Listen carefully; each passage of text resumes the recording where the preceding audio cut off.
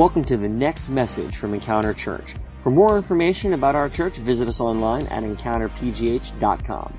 Thanks for listening and enjoy the message.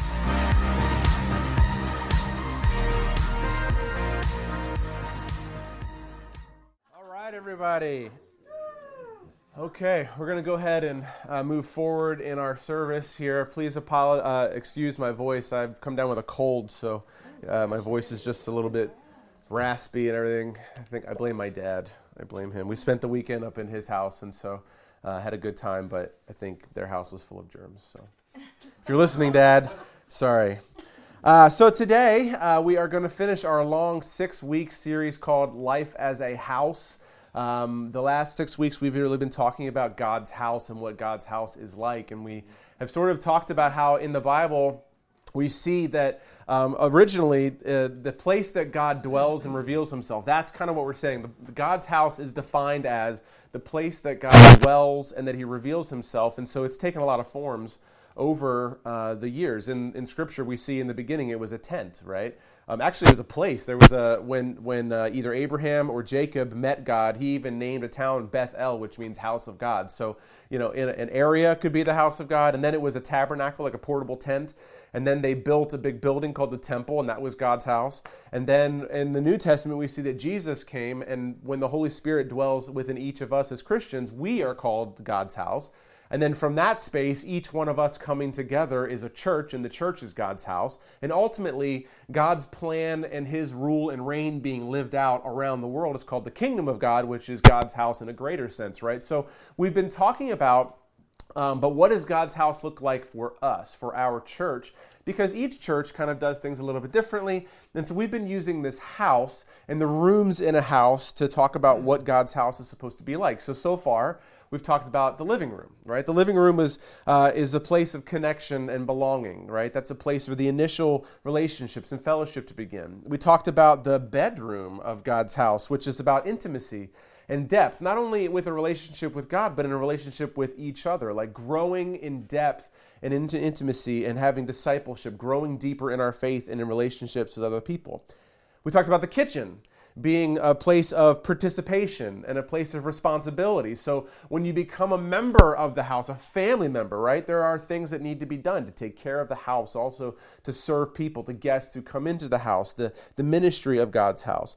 Last week we talked about the backyard, and that represents ultimately conversation and invitation and involvement, not only in our neighborhoods, but in our city and in our nation and around the world. And what does it mean for us to welcome people to the table, but, going out to the highways and the hedges, like it says in Scripture, to bring people in. And I love that we see new faces because we're inviting people in and bringing them in. That's what we want to see, not just for people who know Christ, but also people who don't, and creating those spaces for conversation, creating conversation and moments for invitation and being involved in our city and serving and doing that. So that's the parts of the house. Well, this week we're going to wrap it all up and talk about what's under the house, and that is the foundation of worship, the foundation of worship. And actually today, I love what you said, and I think the songs that we sang this morning are so perfect, and that was not planned. And I love how God does that. It's so cool how oftentimes God will align with things. But today we're going to talk about the foundation of the house, and that is the foundation of worship. So I looked up the definition of what the word foundation means on the internet,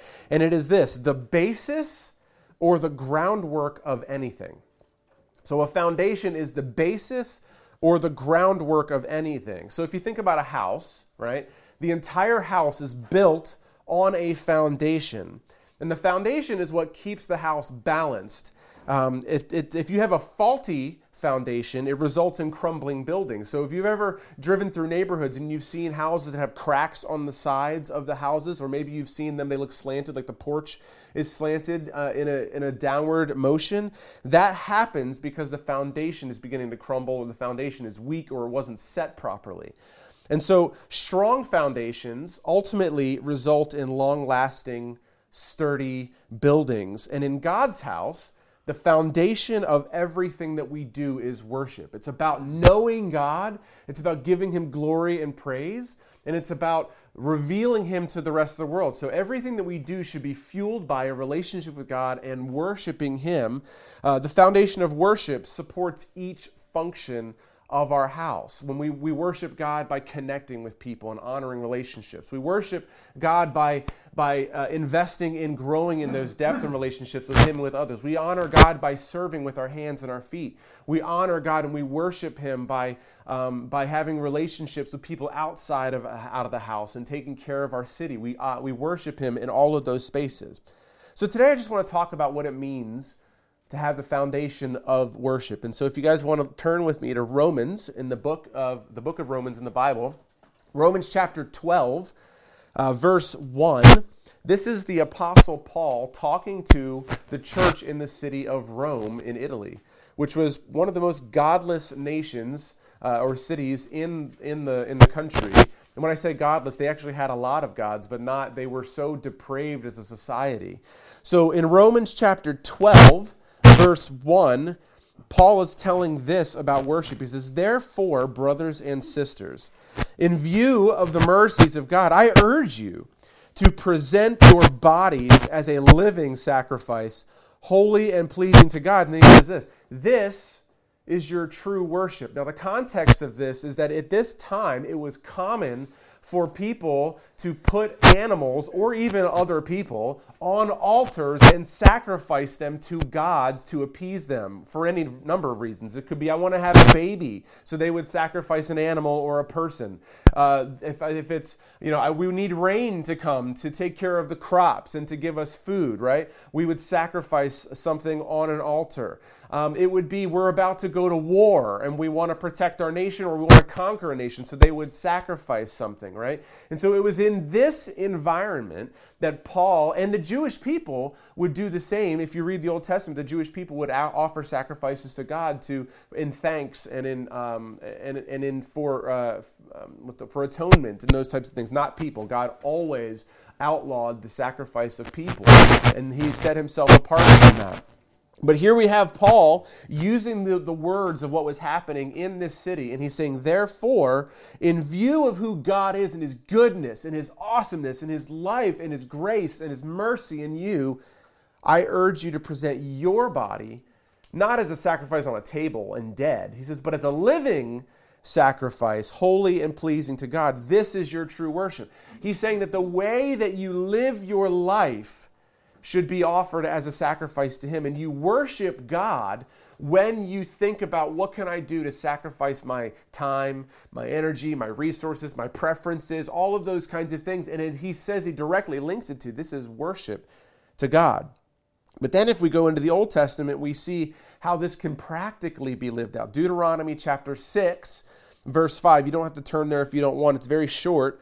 This is actually from a prayer called the Shema, which is one of the most popular Hebrew prayers, one of the most popular Israelite prayers that they would repeat twice a day, every single day. And if you go to synagogue, if you were to go to a Jewish synagogue, you would hear them say this every time, all right? And it starts with, Hear, O Israel, the Lord is one. And then it says, love the Lord your God with all your heart, with all your soul, and with all your strength. And they would repeat this over and over and over again to remind themselves of what it meant to live as a follower of God. In our case, a follower of Christ, right? And it was to love God with all your heart, with all your soul, and with all your strength. So we're told by the Apostle Paul to offer our bodies as living sacrifices, alive, the way we live our lives. But then we're told to love the Lord your God with all your heart, with all your soul, and with all your strength.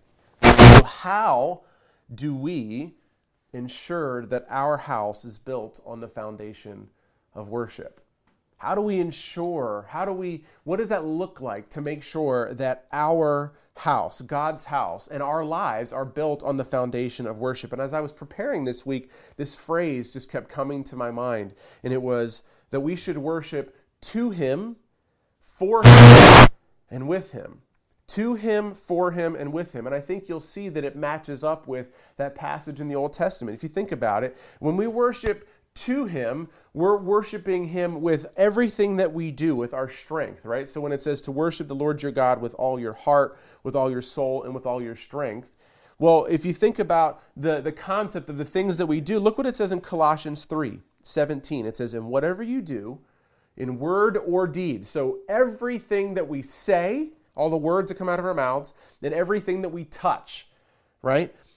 Do everything in the name of the Lord Jesus, giving thanks to God the Father through him. In other words, all the things that we do, whether it's we go to work, we pay our bills, the conversations that we have, all of those things, the words and the activity that we have should be done in the name of Jesus. Now, what does that mean? Like, what does it mean to, like, pay bills in the name of Jesus? What does that mean to, like, work on a spreadsheet in the name of Jesus? Like, what does that mean to, like, read a textbook in the name of Jesus? I think what the idea here is, we're doing it to him, for him. Like, the idea is I want everything that I'm doing to be done as if he was my boss, right? As if he was my creditor, as if he was my significant other. Like, I want to treat everything that I say and I do as if it's literally to him. And I think that's the idea of what it means to offer your body as a living sacrifice. It's everything that happens in my life, I'm doing it on behalf of God, to him, right? So, like, we can do that by singing songs. That's why we worship on Sundays. That's why we practically come together and we sing songs together, is because we're telling him, we're worshiping him with our words. You know, and sometimes that comes out of a place of, like Annie was saying, out of pain, or out of weakness, or out of fear or doubt, right? And that's okay, because there are all sorts of psalms, which are like poems in the Bible, where David, the King David, would write songs when he was afraid, when he was angry, when he was frustrated, when he had failed, and he would sing these and write these to God in those moments. But he would also do the same thing when he was joyful. Like Annie also said, sometimes things are going great, or God did show up in a powerful way. And you're like, yes, I have got to tell people what God did in my life, right? That's also worship. And so we can sing songs. We can write journal entries. We can record a podcast. We can go out to coffee with our friends and just talk about what God has done or what we need him to do. And that is worship. Songs, psalms, creativity. It's also about acknowledgement, acknowledging that God is present, that God is good. My brother and I, and my brother, we just drove up through the forest to my dad's house this past weekend, or earlier this weekend for a guy's weekend. And the trees are colorful, the beauty of it. I just acknowledged God's goodness. Like, that's worship. You know, giving him credit for things, you know. Wow, I didn't know how I was going to make it through that, but I did. Thank you, God, for helping me have the strength to make it through that exam or whatever, right? Like that was what it means to worship to him with our strength. So to him, for him, and with him. So we worship to him. What does it mean to worship for him? I think that means to worship him with our heart, right? So it says to love the Lord your God with all your strength, but it also says to love the Lord your God with all your heart. Well, look at what it says in Colossians 3, verse 23. It says, whatever you do, again, right? The first one was whatever you do or say or do. This one says, whatever you do, do it from the heart as something done for the Lord and not for people. It's kind of similar, but it really hits on the heart of it. It shows you. I mean, how many times did we read in the Gospels when we see Jesus would say, it's not so much what you do, it's the heart behind it. And this passage of Scripture is reinforcing that. It's saying that the things that we do are important. It is important to give God glory. It is important to say things. It is important to sing songs and to write poems and to do the things. But we see over and over in Scripture that honestly, God says, if you're going to do it and your heart's on it, I'd rather you not. In fact, there's actually a passage of Scripture that says that in the Old Testament. We're not going to read it, but it says, I don't want your sacrifices. I want you to take care of the poor. I want you to love the orphan and the widow, because that's what truly looks like worship, right? And so when we see Colossians 3 saying, whatever you do, do it from the heart as something done for the Lord and not for people. I remember, I tell this story all the time, that when in the early days of my marriage with my wife, Heather, I was not one who would do a lot of work around the house. I didn't do the dishes. I didn't clean up the house. I didn't do any of those things. And she would say, Jared, can you please participate? And I'm not proud of it. It's just who I was. I was young. I was immature, and so, but I wouldn't do it. I was just watching football or doing my own thing, right? And she would over and over again, she would tell me, would you please help with this? Would you help with this? I would like you to help with this. And I would do it. when she would tell me, but my heart wasn't in it. And it didn't, even though it was done, she knew that my heart wasn't in it. And so it didn't mean much that I did it because it was an obligation.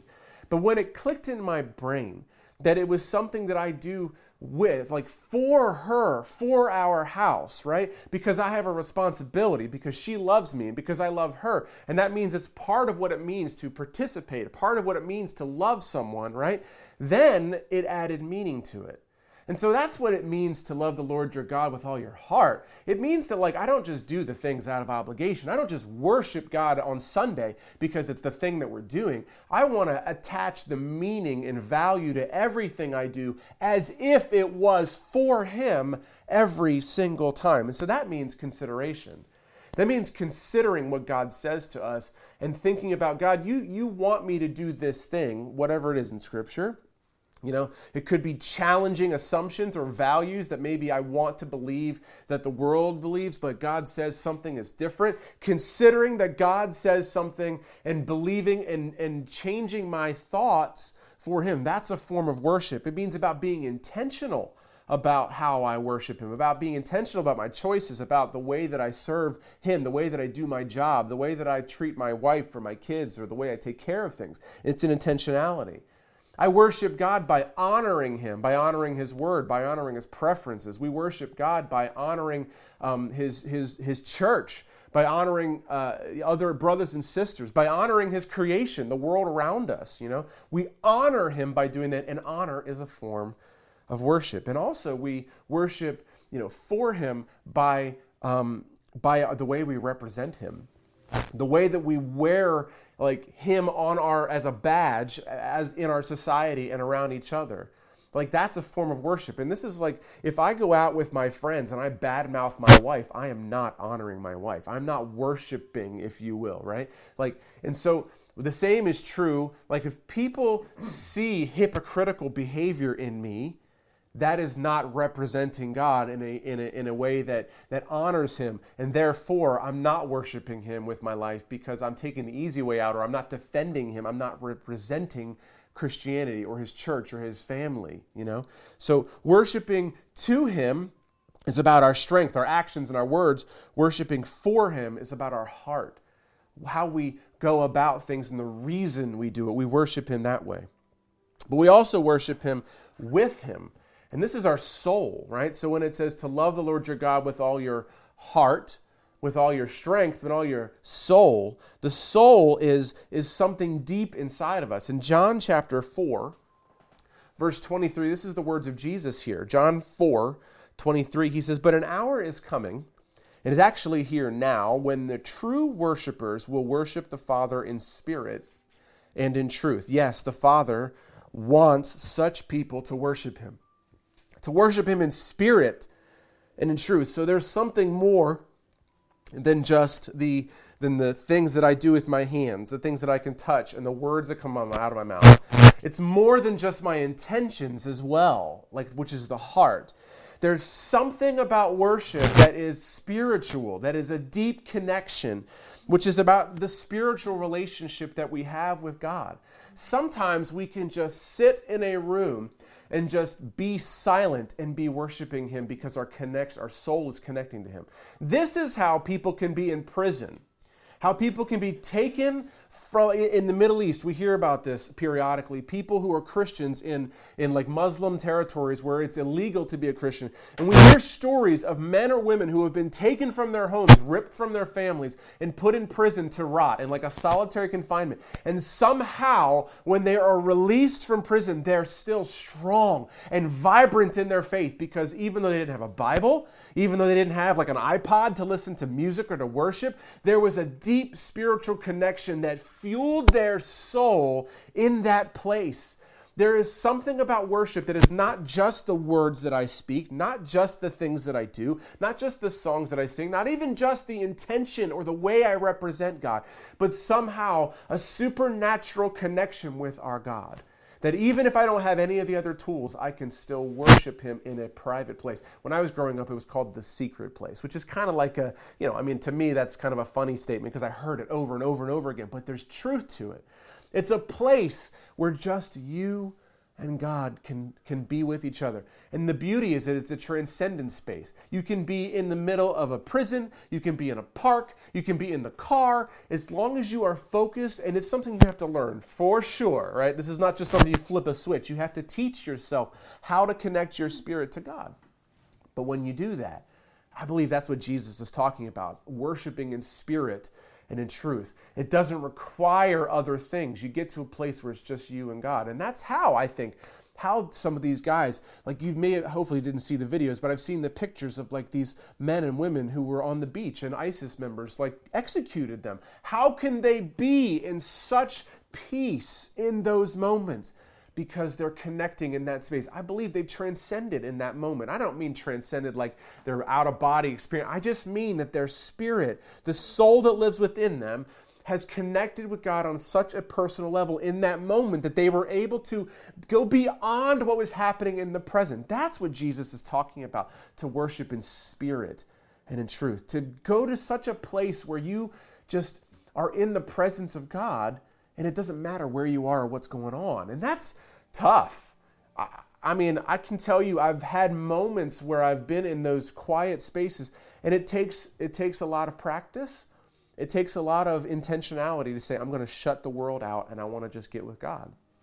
But that's about your spiritual relationship. It's about your connection with God. It's also the place that we find transformation that takes place.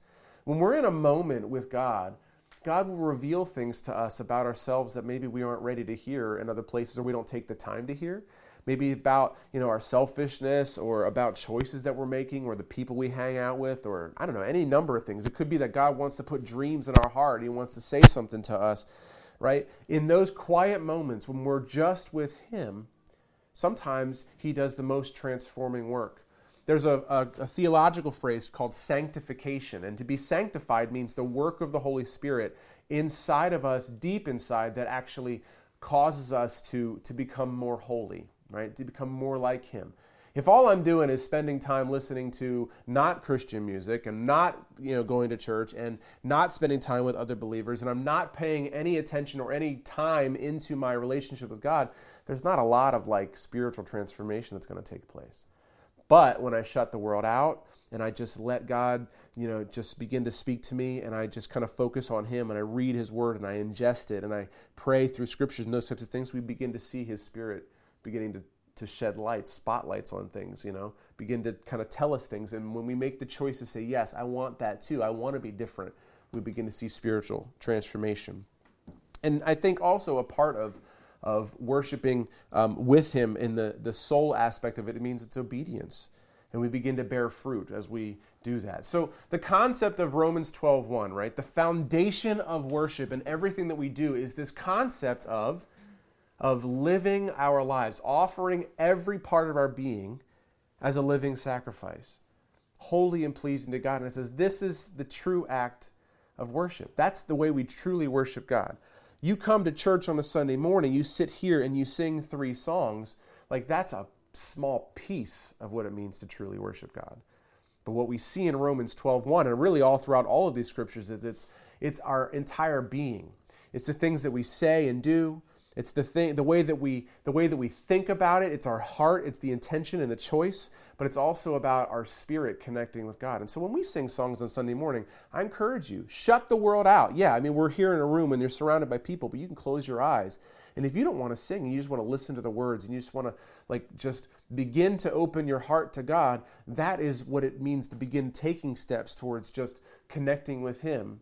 And there have been times where I'll be in a room of 100 people while we're worshiping at a worship event, or even in a room like this, where I kind of sometimes forget I'm in the room with other people because I'm just having a moment with the Lord. That's truly what it means to worship Him. So I want our church, as we finish this series, right? This series, Life as a House, about what it means. How do we connect people in relationships? How do we encourage people to grow in their faith with God and grow in their relationships with each other? How do we encourage people to serve and to take steps to begin, participating? How do we reach our world? All of it has to start with the foundation of both personal and corporate worship. If we are not a people who worships God, then we're really just like building a house on, like as Scripture would say, like on sand. We're not putting a foundation down.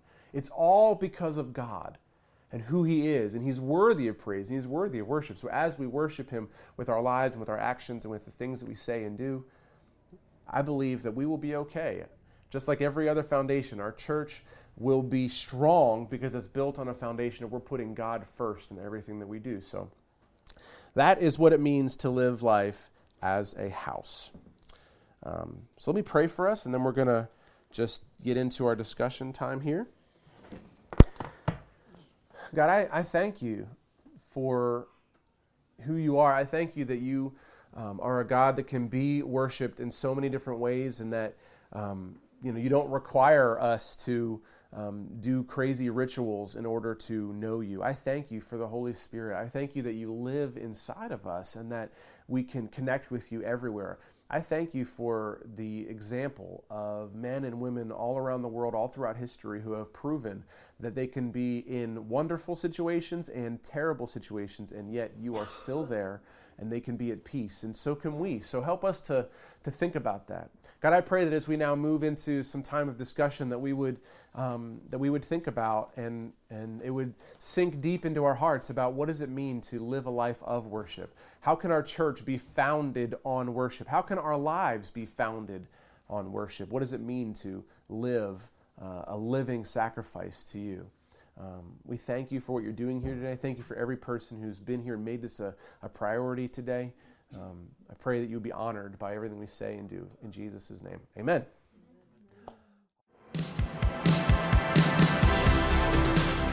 Thanks for listening to this week's podcast. If you call Encounter Church home, or if you'd like to partner with us to support the work that God is doing here, you can take advantage of our online giving option. Just go to encountergiving.com. Also, stay up to date with us throughout the week by following us on Facebook, Twitter, and Instagram at EncounterPGH. Thanks for listening, and we'll see you next week.